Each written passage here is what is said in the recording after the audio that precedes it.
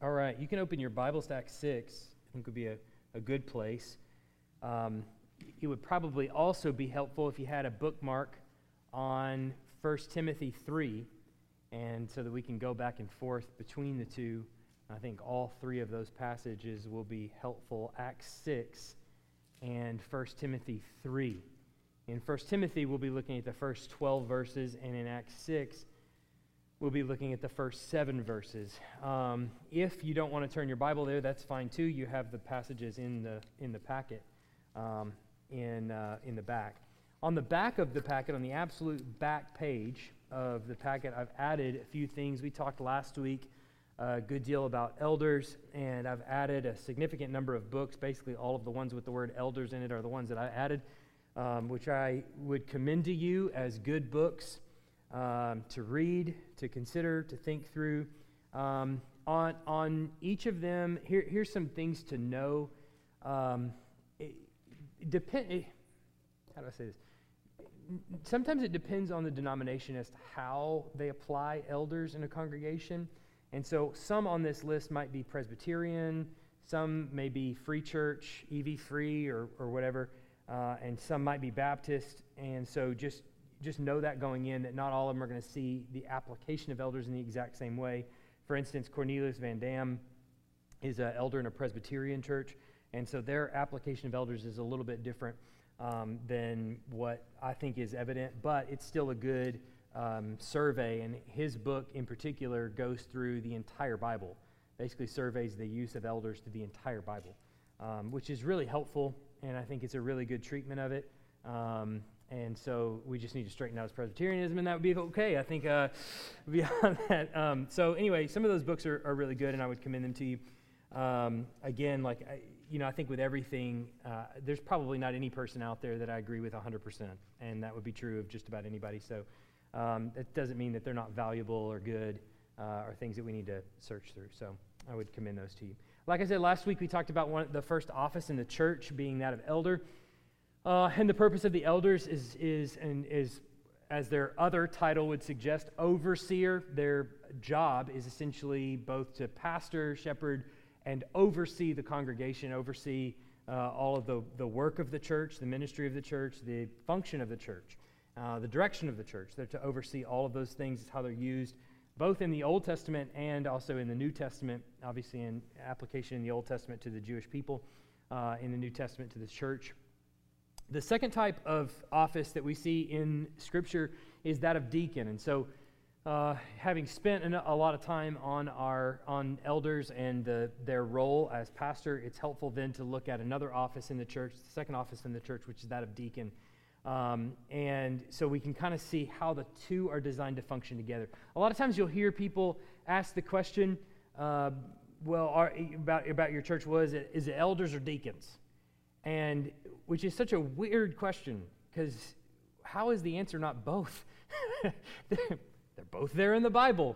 But they obviously need to be put in their respective order as far as which one does which office, which one performs which task. In the New Testament, obviously we get the term deacon, which is I'm going to be honest with you, is a little bit of a hard term. And the reason is because the term literally means servant. And so you'll see this term used a bunch of times in reference to just serving. Even the apostles or the elders deacon the word. They serve the word to the church. So there's that use. But when it refers to an office, this is the other part of the complication of it. When it refers to the office of deacon, there's just very few references to the word deacon used in terms of an office. Several times is in 1 Timothy 3, 8 to 12, which is setting out the qualifications for deacon. And there it's used 3 or 4 times. I can't remember off the top of my head. And so the lion's share of the uses are there in 1 Timothy. Then once in Philippians 1:1, where Paul just mentions, and to the deacons, right? Like he doesn't say anything else about it, just mentions them in passing. And then we get Acts 6, 1-7, where we have this formation of what I think is the office of deacon but it's the term, they're not called deacons at that point. It's used in terms of a function. This is what they're going to do. They're going to deacon the tables. And so I think it'd be helpful if we first read that and then think about the term deacon. Like I said, it means servant, which the literal definition of that word, and this is not me making this up, this is one who gets something done at the behest of a superior or is an assistant to someone. It's used quite frequently outside of the Bible in terms of a courier, UPS, deacons your package from one place to another, deliverer of a parcel. So anyway, it's a term that's used quite frequently. It's just not necessarily in reference to an office until you get to Acts 6, the beginning of the formation of these deacons. And so let's read that, Acts 6, 1-7, and let's see this process coming to fruition. Acts 6, starting in verse 1. Now, in these days, when the disciples were increasing in number, a complaint by the Hellenists arose against the Hebrews because their widows were being neglected in the daily distribution. And the 12 summoned the full number of the disciples and said, "It is not right that we should give up preaching the word of God to serve tables. Therefore, brothers, pick out from among you 7 men of good repute, full of the Spirit and of wisdom, whom we will appoint to this duty. But we will devote ourselves to prayer and to the ministry of the word." And what they said pleased the whole gathering, and they chose Stephen, a man full of faith and of the Holy Spirit, and Philip, and Prochorus, and Nicanor, and Timon, and Parmenas, and Nicholas, a proselyte of Antioch. These they set before the apostles, and they prayed and laid their hands on them. And the word of God continued to increase, and the number of the disciples multiplied greatly in Jerusalem, and a great many of the priests became obedient to the faith. All right, so just in Acts 6, which I think I'm pretty confident is the formation of the office of deacon. Again, we don't have many mentions of this office until later on in the New Testament, but I think this is the initial formation of it. We're going to see several things that pop up throughout the New Testament as qualifications for these men. You obviously see, let's go ahead and also read 1 Timothy 3.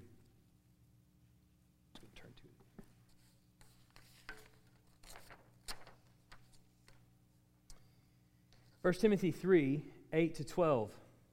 Deacons likewise must be dignified, not double-tongued, not addicted to much wine, not greedy for dishonest gain.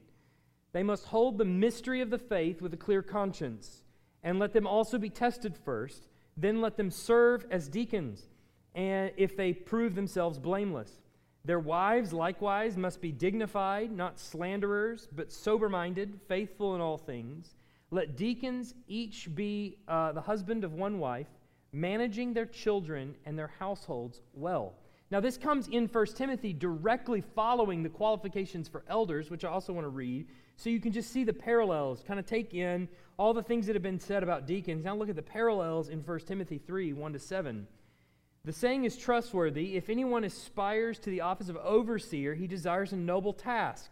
Therefore, an overseer must be above reproach, the husband of one wife, sober-minded, self-controlled, respectable, hospitable, able to teach, not a drunkard, not violent but gentle, not quarrelsome, not a lover of money. He must manage his own household well, with all dignity, keeping his children submissive. For if someone does not know how to manage his own household, how will he care for God's church? He must not be a recent convert, or he may become puffed up with conceit and fall into the condemnation of the devil. Moreover, he must be well thought of by outsiders, so that he may not fall into disgrace, into a snare of the devil. There's several differences you notice in each of these. Deacons are not held to quite exactly the same standard as elders. There's a few other different qualifications that elders are given. A few of those are deacons do not have to be able to teach. That's one of them.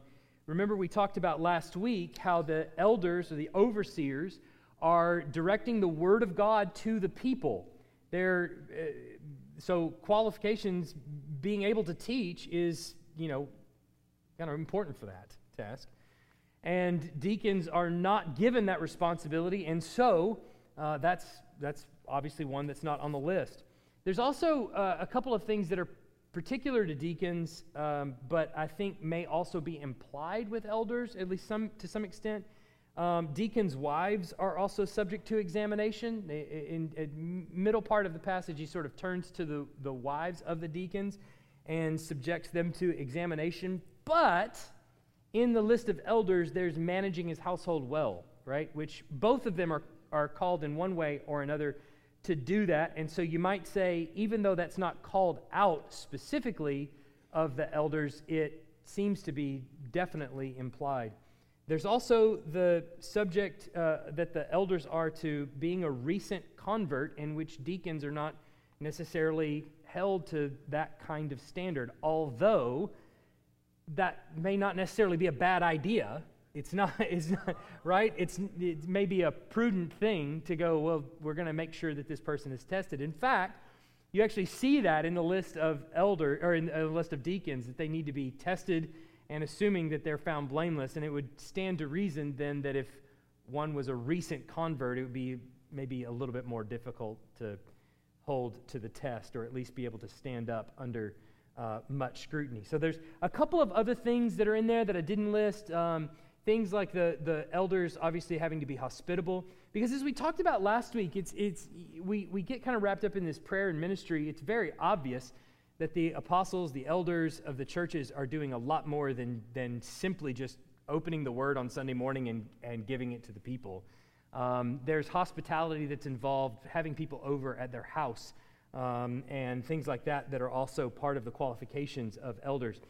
And so we get this sort of list, but outside of these two passages, it becomes a little bit difficult to kind of put our finger on exactly what's going on. But a few things that we can see just by going back to the Acts 6 passage.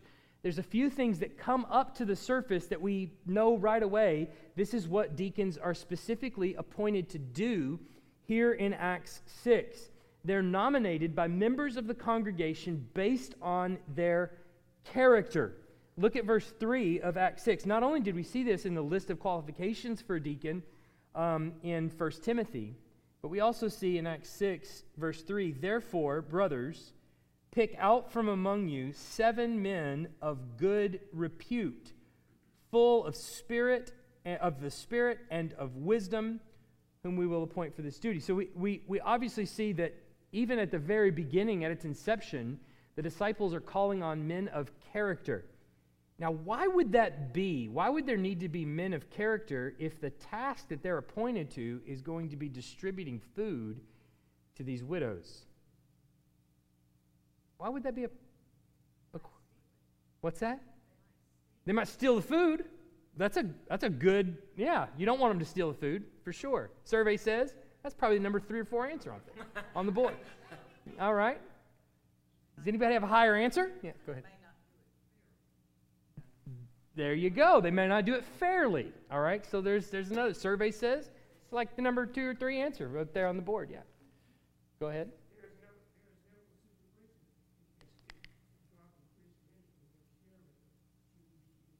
That's absolutely true. The list of deacons. So if you just go into the qualifications of deacons especially, is there one on there that you don't want? Is there one on there that you go, man, I hope that's never said of me? Good grief. No, in fact, character is obviously very important in Christianity.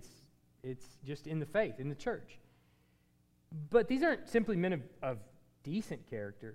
These are men that are well thought of in the congregation, that stand out, that you might even say are already serving the congregation in some way, because this is a large congregation that we're looking at here.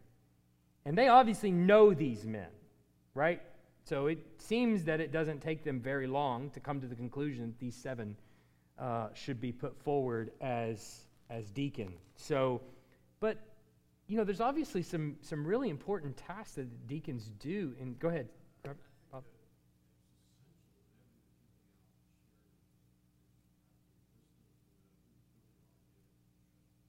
Yeah, So yeah, there's discernment that's going to be required on their behalf to actually steward this ministry that they've been tasked with to do, that they've been appointed to do. When someone is appointed a task in ministry and they're appointed some sense of leadership over that task, how do the people that are receiving ministry from them view them? There's an authoritative component to that. Anytime you're leading anyone, they view you authoritatively. Miss Lynn teaches Sunday school of my children. You've taught all my children, I'm pretty sure, right? Yeah. So that may not be a great thing for you. I'm sorry if it's not. But they look up to you, don't they? You may not know they do, but they do. Your word carries a lot of weight to them. And it's the same for anybody that's appointed over any task of ministry.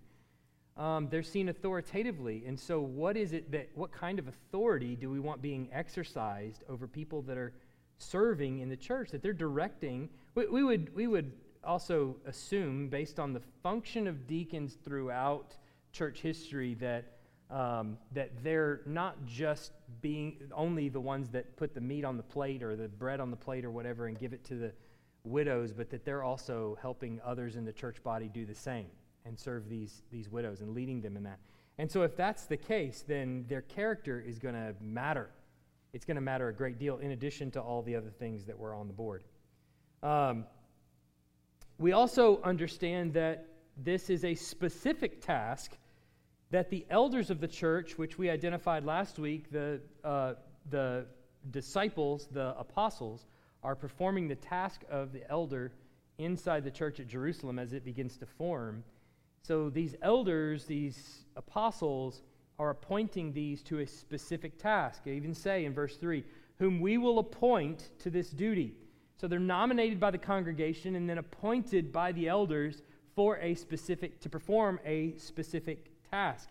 Now, what we also see subsequent to this passage is that throughout the next few chapters, some of these deacons are actually doing tasks that are beyond what they're appointed to do here, that just line up with their Christian duty. We'll see Philip go and baptize. We'll see Stephen preach to the and be stoned, but we'll see him preach to the Jews and lay out a message for them that is one of condemnation, for which they pick up stones and they kill him. And so we see these men being of good repute and sound Christian character actually doing things that are beyond the scope of being a deacon just because they're Christians. But as far as this specific task, they're appointed to deacon the tables and serve the widows, and they're appointed by the elders for this specific task. And third, we also see that they are enabling the elders to continue the ministry of the word and prayer. Here's what I want you to pay attention to, at least in Acts 6, as far as Acts 6 goes. If you look at verse 1, you notice what the problem is right away. Now, in these days, when the disciples were increasing in number, and when he says disciples, you're probably trained to think Matthew, disciples being the 12. That's not what he's talking about here. The disciples that are increasing are the members of the congregation. The disciples of Christ are increasing at the preaching of the word and the ministry of the church. The disciples are increasing in number, and now all of a sudden they hit a roadblock. Now, ask yourself, why? And so what happens here? Let's just get this out of the way. What happens? Hellenists arose against the Hebrews because their widows were being neglected in the daily distribution. The Hellenists are Greek Christians that are really from a Hebrew background. They come from a Hebrew background there, but they're Greek Christians. So they are part of a kind of a dispersion, so to speak. They weren't necessarily originally located in Jerusalem and are now. And so the Hebrews are getting their daily distribution. Maybe it's because of a language issue. Maybe it's, who knows what the issue really is going on as for the reason, but they complain as part of the ministry that's going on in the church. Hey, we're not getting our daily distribution of food. Now, I want you to ask, why is it that the church is serving the widows? Why is that happening? Yeah, we're commanded to. As a response to the teaching of the elders from the church has responded to that word by feeding widows. Now there's a neglect that's happening. So there's more widows than they've really accounted for, and they need to get these together. So they appoint these men, they appoint them to this task to do this, and what is the result that happens in verse 7? So at this point, in verse 1, at the end of verse 1, growth in the church is stunted. The ministry of the church is stunted because there's a problem.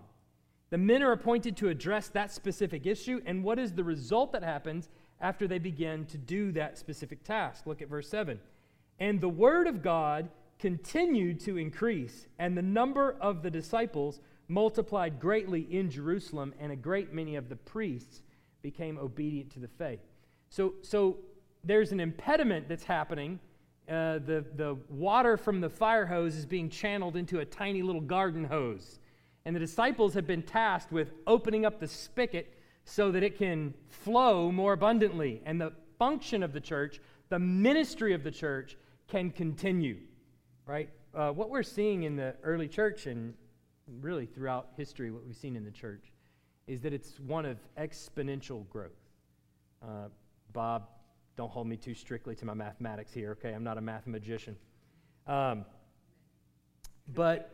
the elders, as they sow the word, they're planting acorns in a row.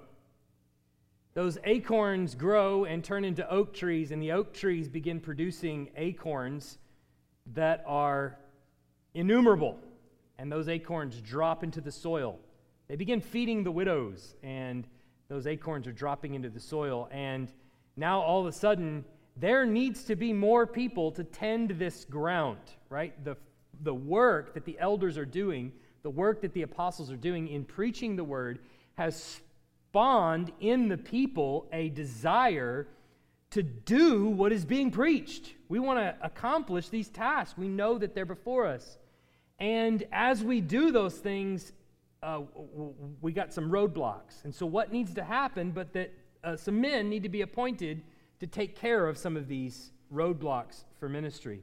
And what is the result that happens following that but that the disciples continue? So the idea is that the deacons enable the elders to continue the ministry of the word and the administration of the ministry in the church, so that that ministry can continue to flourish and grow exponentially rather than a steady drip, right? Rather than slow down to a drip. They want it to keep going. Go ahead. Yeah. Yes. Don't take a lesson from that. I'm just kidding. No, but I feel like Sure, absolutely.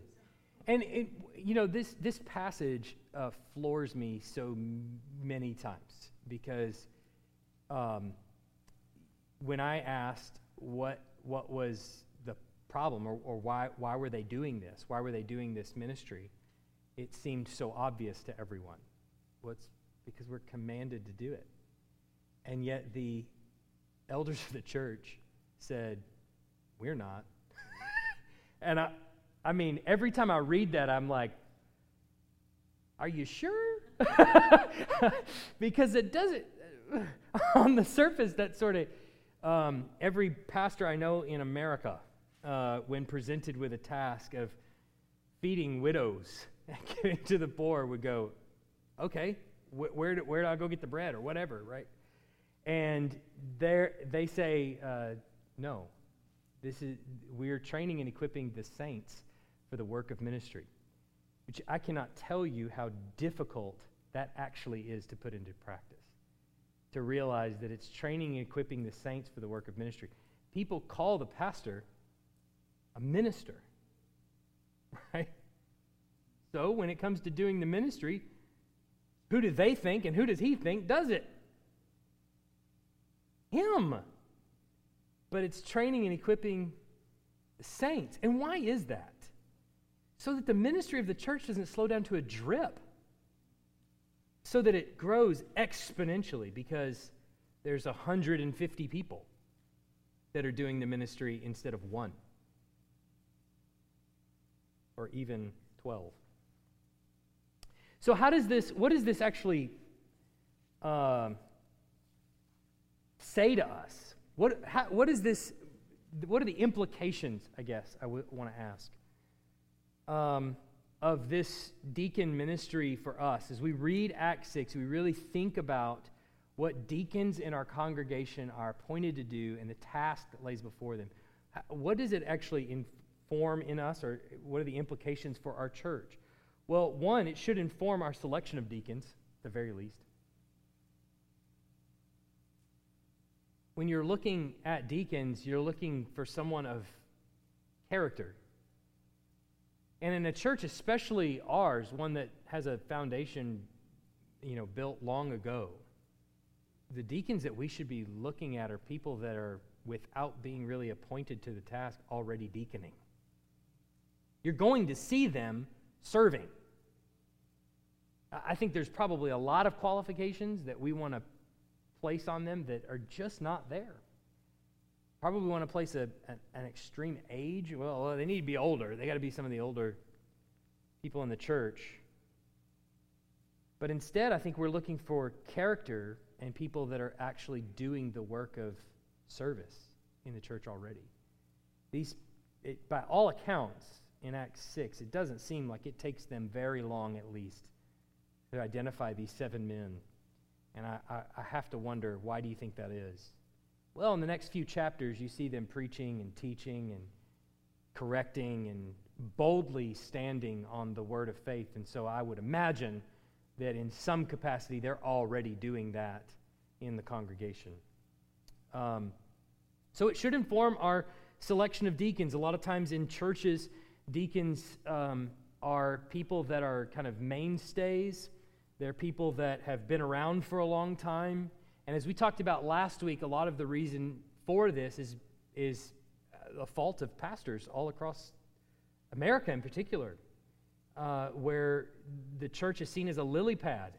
You go to a small church and it's like, well, this is fine until a bigger church calls and the Lord calls me to the next place and goes.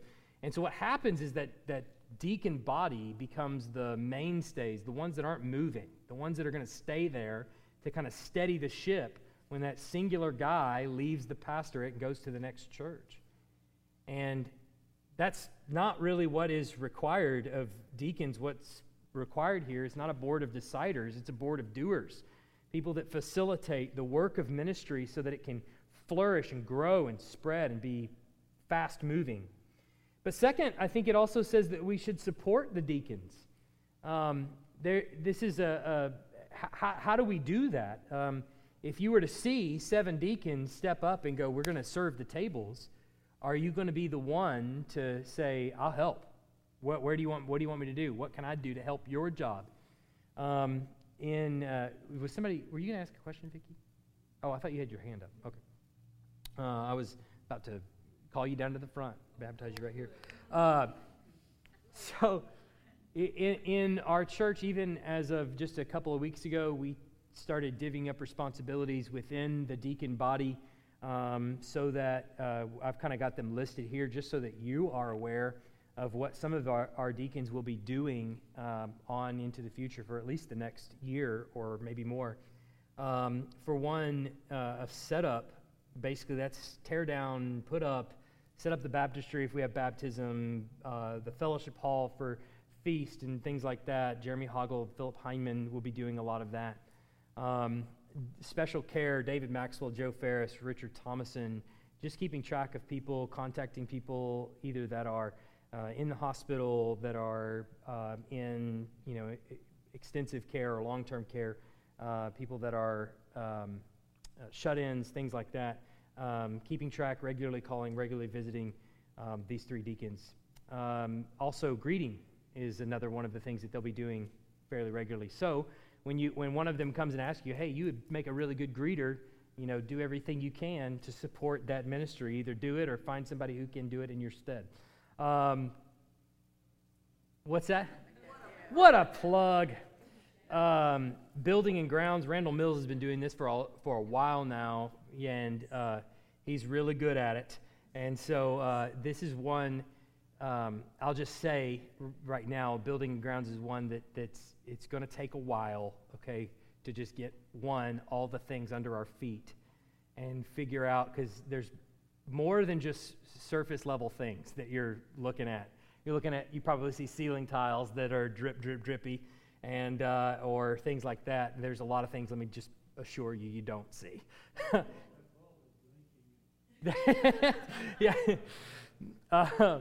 Yes, so there's a lot of those things. We have some rather costly things that may be coming down the pike as well, which are never fun, and they're not glamorous. And when you spend all the money, it's like a new set of tires on your car or shingles on your house. You'd spend all the money, and you're like, what did it do? I don't really see anything. Well, isn't that pretty, for the first week, and then it's like, all the little nubs on the tire have worn off, and it's just like a regular tire at that point. So it's kind of like some of those things, and it's going to take us a while to get all the things, figure out how we're going to do this and what order we're going to address them in. But Randall Mills is going to be spearheading that effort. Plus, he's got a committee underneath him that's going to help as well handle that responsibility. And, of course, Robert Maxwell has been doing multimedia probably since you were 6, 4, 5, something like that. What was it? What's it been? Well, at least since I've been here, Robert Maxwell has been deaconing that booth and doing a great job at it. And let me just tell you, let me just put in a special little plug here. During the whole pandemic thing, none of that would have ever got off the ground. 8 weeks of being shut in with the little live streaming and all that kind of stuff, none of that would have even happened if Robert Maxwell hadn't headed up that whole deal. So go ahead. Yeah. And, I've told them, it makes my heart happy when they kind of spearhead not only that particular area of our church, but when they recruit people to help them. So I love it when I see Robert sitting in the pew on Sunday with his wife, and there's like a team of, people back there in the booth doing that ministry, which is really awesome.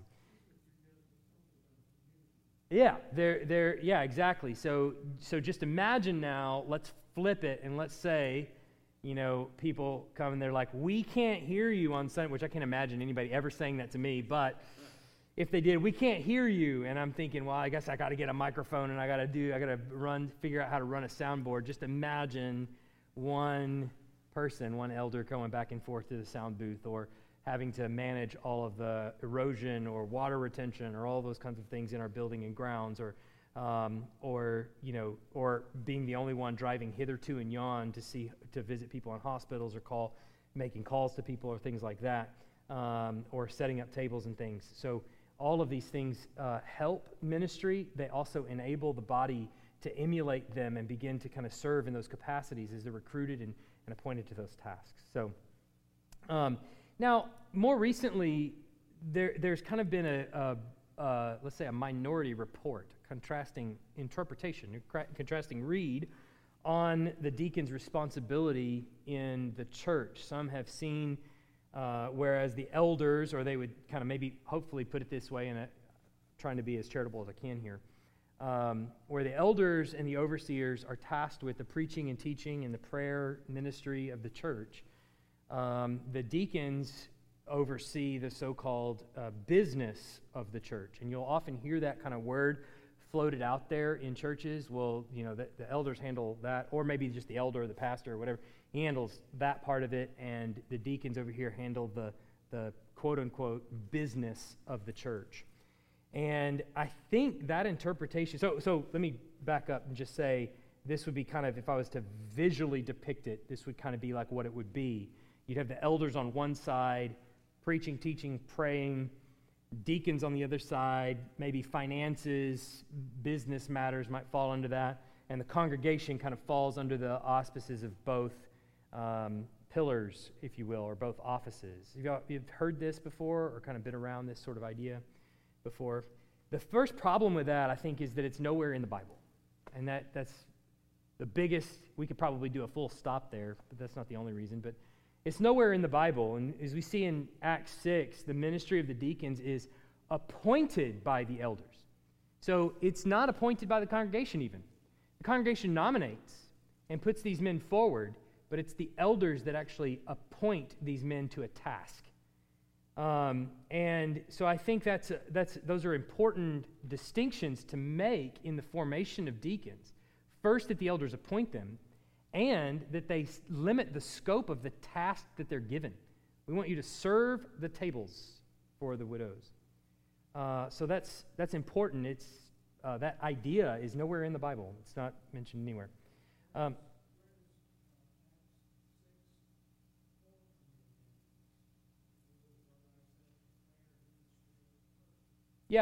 Which that's what we're getting to. Let me get to the last point, which will address that.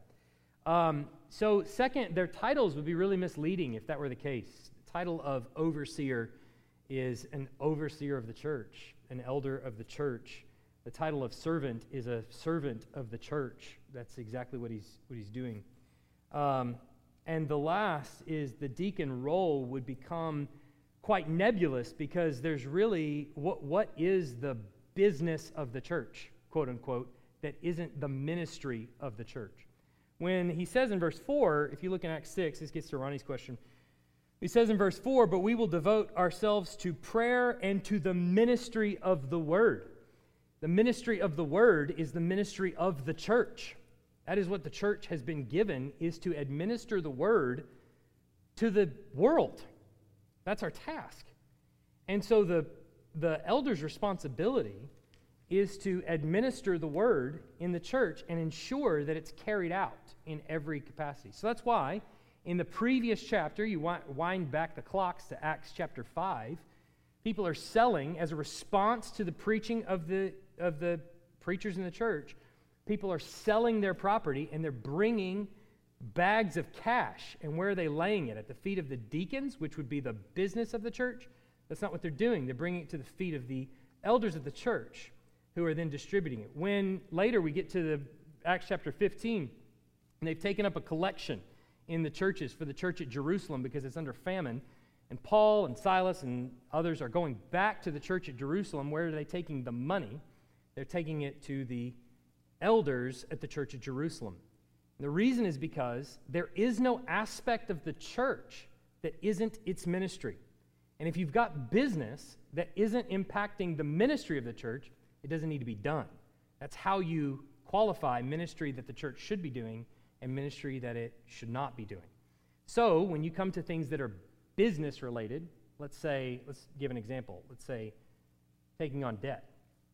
Let's say building a building. Bob, do those have to do with the ministry of the church?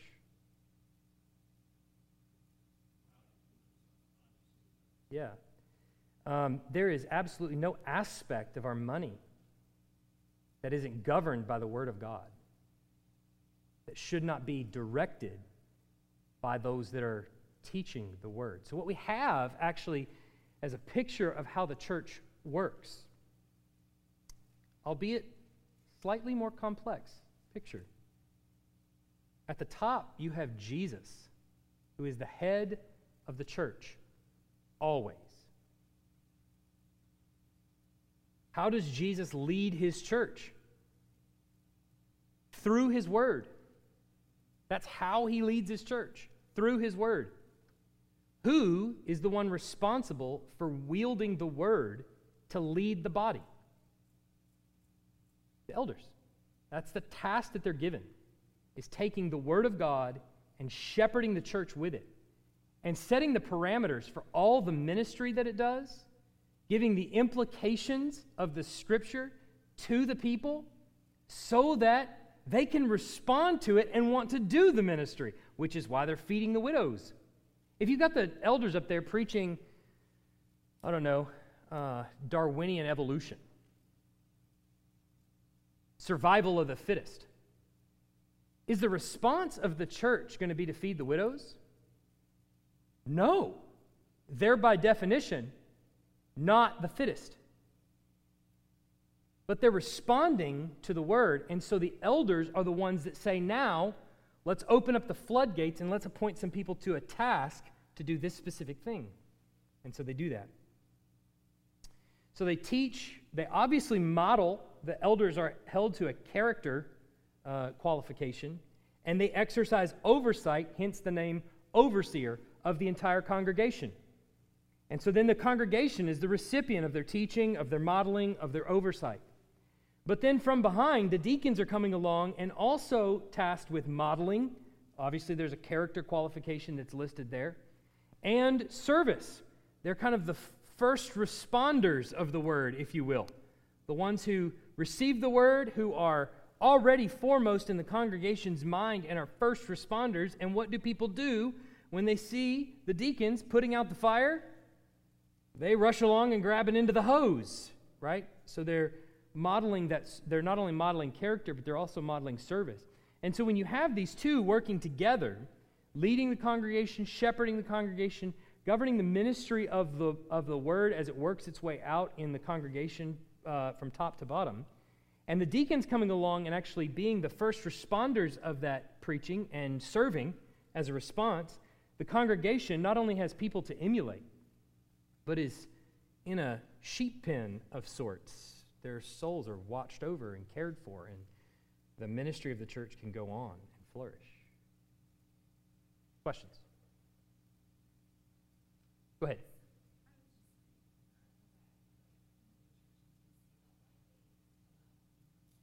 Uh-huh. Yeah.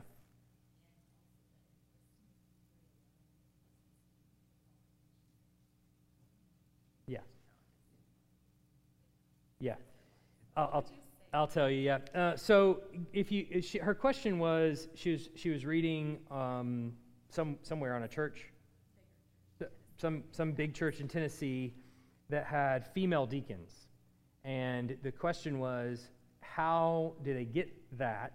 And the response from the church was, on the one side, in Romans 16, I believe it's verse 1, I think it's 16:1, Phoebe is listed as a deaconess of the church, a servant. Again, this is another one of those complex interpretations. Is it a deaconess, or is it just a servant of the church that happens to be female? And then in 1 Timothy, so if you look at the 1 Timothy passage, this is the thing that comes into question in a lot of the interpretations of various churches. Verse 11, it says, their wives. That's the translation we have, their wives. Literally, it says women. 1 Timothy 3, verse 11. You see that? 1 Timothy 3, verse 11. It says, their wives likewise must be dignified. The literal word he used says, the women. Which is, I wish there was another word maybe that we used so that we could have a lot more clarity. What's that? Yeah. Yeah. Similar deal. Yeah. Yeah.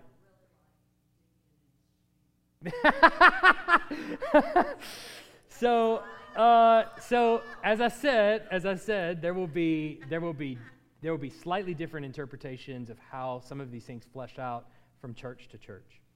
And some are quite convinced that verse 11 should be taken to be the women, meaning the female deacons, likewise must be dignified. So basically he's saying all those things we just applied to the men, likewise to the women. And so their reason for kind of being persuaded in that direction, maybe not the only reason, but one of the reasons for being persuaded, is you don't see that with elders. Elders historically, always throughout, even there's other passages outside of Timothy that will refer to the elders being men, given the task of teaching and shepherding. And then when you get to deacons, he kind of flips the formula a little bit and has it a little bit differently. So some churches are going to say, no, he's talking about the wives of the deacons being subject to scrutiny. And then other churches are going to say he's talking about the female deacons. And Phoebe is kind of the backup as an example of that. Here's Phoebe in Romans 16. Well, it is, you know. So what's your stance on that? Yeah. Based off what the word says. So, yeah, be careful. Here's the deal. Like, the way deacons flesh themselves out in the church doesn't matter. All right? I know you're going to be like, wait a minute, what? A person, let's say a female, who takes a plate, puts food on it, and gives it to a wheelchair-bound person at the potluck and puts it in front of them, what have they just done? They just deaconed that table. So it's really a question of who do the elders call forward and pray over? Now, I probably would lean towards that he's talking about the wives of the deacons here. That's probably my where I would lean, that's probably what he's saying, only because of Acts 6. That's who they call out. That would kind of be the thing for me. But I would say it's probably within the realm of possibility that they're recognizing women who do things in the church as deaconesses, whether they have prayed on them and prayed, that sounded really bad, prayed for them in front of the congregation. Man, sometimes you say words and yes.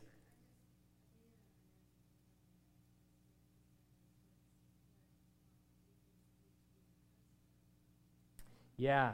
So that's another reason. Yeah. That's another reason why I would lean in that direction too, is it seems to suggest that it's that at the very least they're a one-woman person. And now they would come back and they would say on the other side of that, well, he says they're women, the women likewise, meaning flip that the other way and it would apply to the women as well. So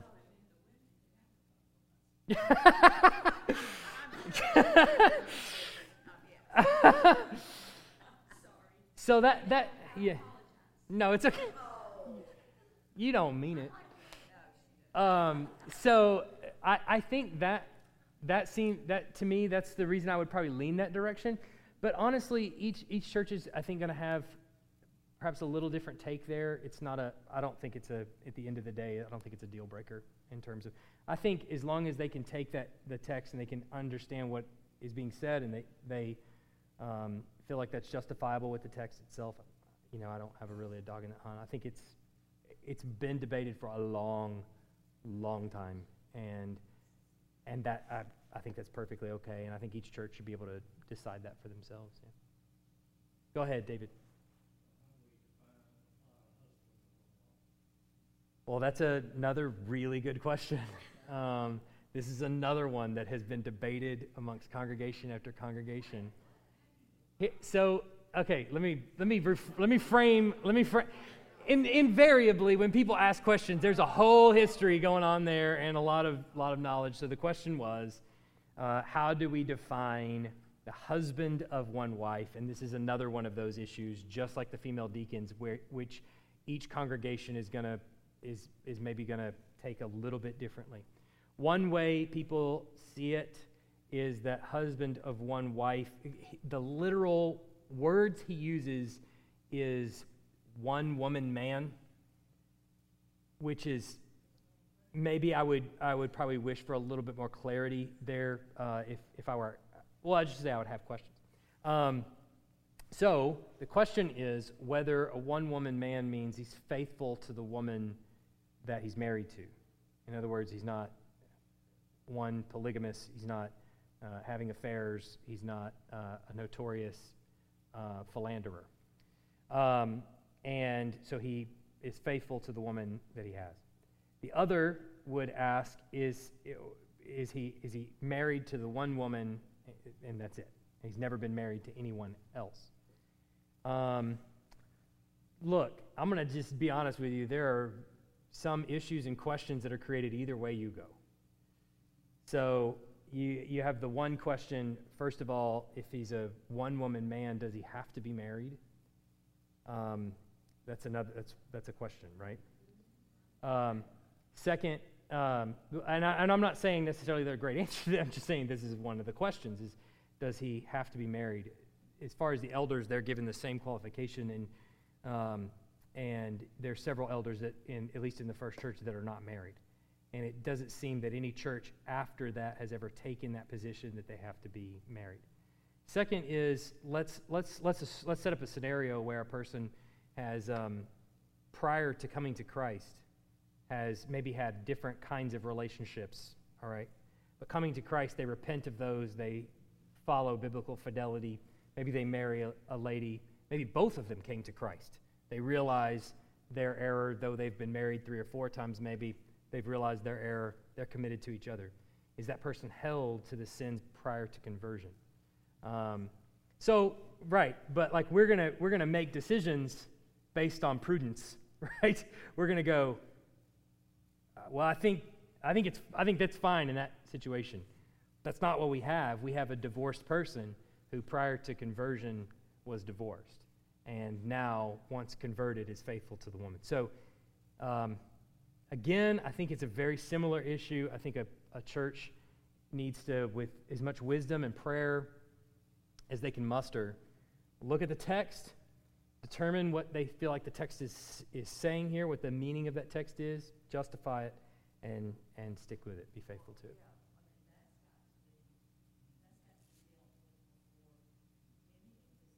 Sure.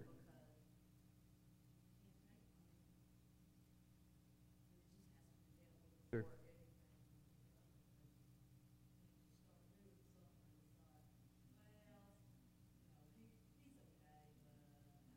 Right. Right. Yeah. So when you get this picture here, there's all kinds of issues that we get in churches. What's the qualification, biblical qualification, of a Sunday school teacher? Anybody? What's the biblical qualification for a Sunday school teacher? Anybody that's a warm body, right? Oh, this is a lot of hands. Right. Well, okay, but so when we develop positions within the church, and my point is we have to be really careful about that. So James 3. So there comes lots of questions. So I'm going to introduce a couple of them. Questions start to rise up when it comes to the role of elders. They're teaching. It seems like they have a lot of responsibility. Good grief. So who holds these people accountable? Well, one, let me just say, they can be held accountable by the congregation. Paul is going to tell Timothy, don't admit a charge against an elder except on the account of 2 to 3 witnesses, right? So that implies that the congregation has some say into how this whole thing functions, and they do, all right? And when there's an elder acting out of bounds, then the congregation can step in and say, this specific sin we're charging him with, very similar to the way that Matthew 18 outlines it for a member of the congregation, right? So an elder can be judged, let's say, or excommunicated even that way. But look at what James says in James chapter 3. Not many of you should become teachers, my brothers, for you know that we who teach will be judged with greater strictness. Not only that, but in Hebrews, where he says, submit to your leaders. They have charge over your souls as ones who will give an account. So the point that James is making, the author of Hebrews is making, many others are making is, yes, elders have a tremendous responsibility. They have to steward the word that is written down at the behest of Jesus to be given to his church. They have to steward that and execute the ministry of the word in the congregation from top to bottom. And so you might think, well, who died and made them king? Well, nobody, first of all. Someone died, and he's the king, all right? So the way it works is his word shapes the church. Elders are stewarding that, and who is it that they're chiefly going to answer to?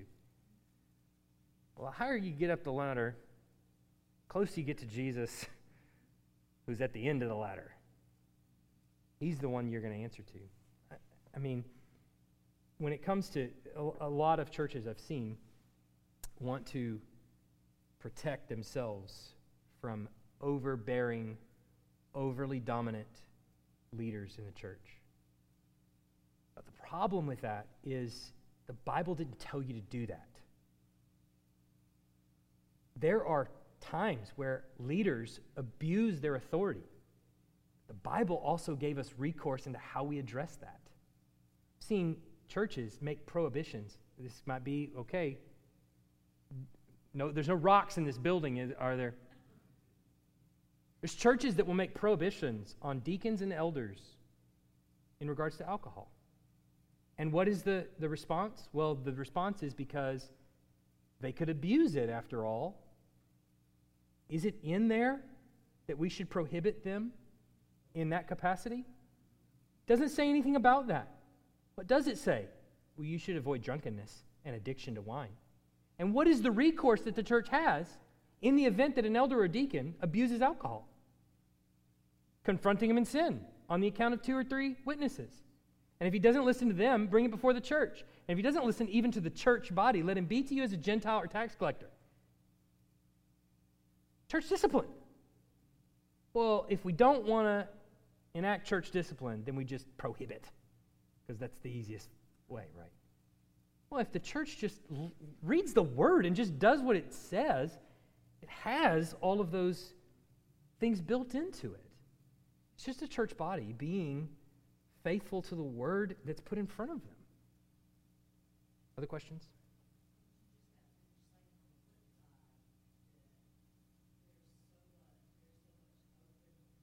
Well, when it comes to a particular set of issues, there's need for wisdom, there's need for interpretation, there's need for counsel, there's need for men and women, for that matter, who put their nose in the book and read and study and think and sometimes sit there and look out a window, right? Just to think and consider the weight and the, we've had a couple of these issues already come up in deacon meetings where we literally just had to sit and talk about how we handle some of these issues with divorce, with all kinds of other things. What should we do? What is the most prudent thing to do? What is the most faithful to the word as we see it right now? All those things have to be balanced.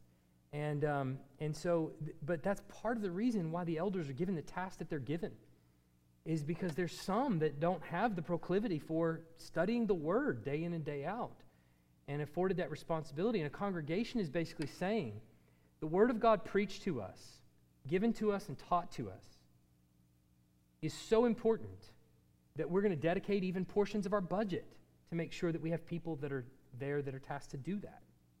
And my family is certainly grateful for that.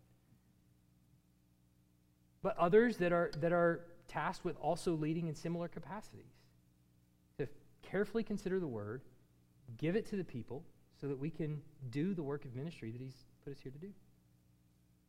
Some things, yes, are going to be different from congregation to congregation. Not all going to be exactly the same. Between us and the Presbyterians, we'll get into much later, there's differences in the way that we're even governed in regards to elders, in regards to the congregation, in regards to baptism. We're going to see it differently. Doesn't mean we're not brothers. Doesn't mean we're not both looking at the word. Let's close there. Let's pray. Heavenly Father, we are grateful for a time to come together and read your word, study it, think through it. We pray for the outworking, the outpouring of your word to your people. That as we hear your word, as we respond to your word in ministry, as we see to the ministry of the word as it's executed in this church body and outside the walls of this church, I pray you would burden each of the members of this church with a responsibility for ministry, carrying on the ministry of the word, doing the work of ministry as the word is preached. Pray that you would burden each and every one of us with particular areas where we need to be active. I pray you give us the legs to do it. We pray these things in Jesus' name. Amen.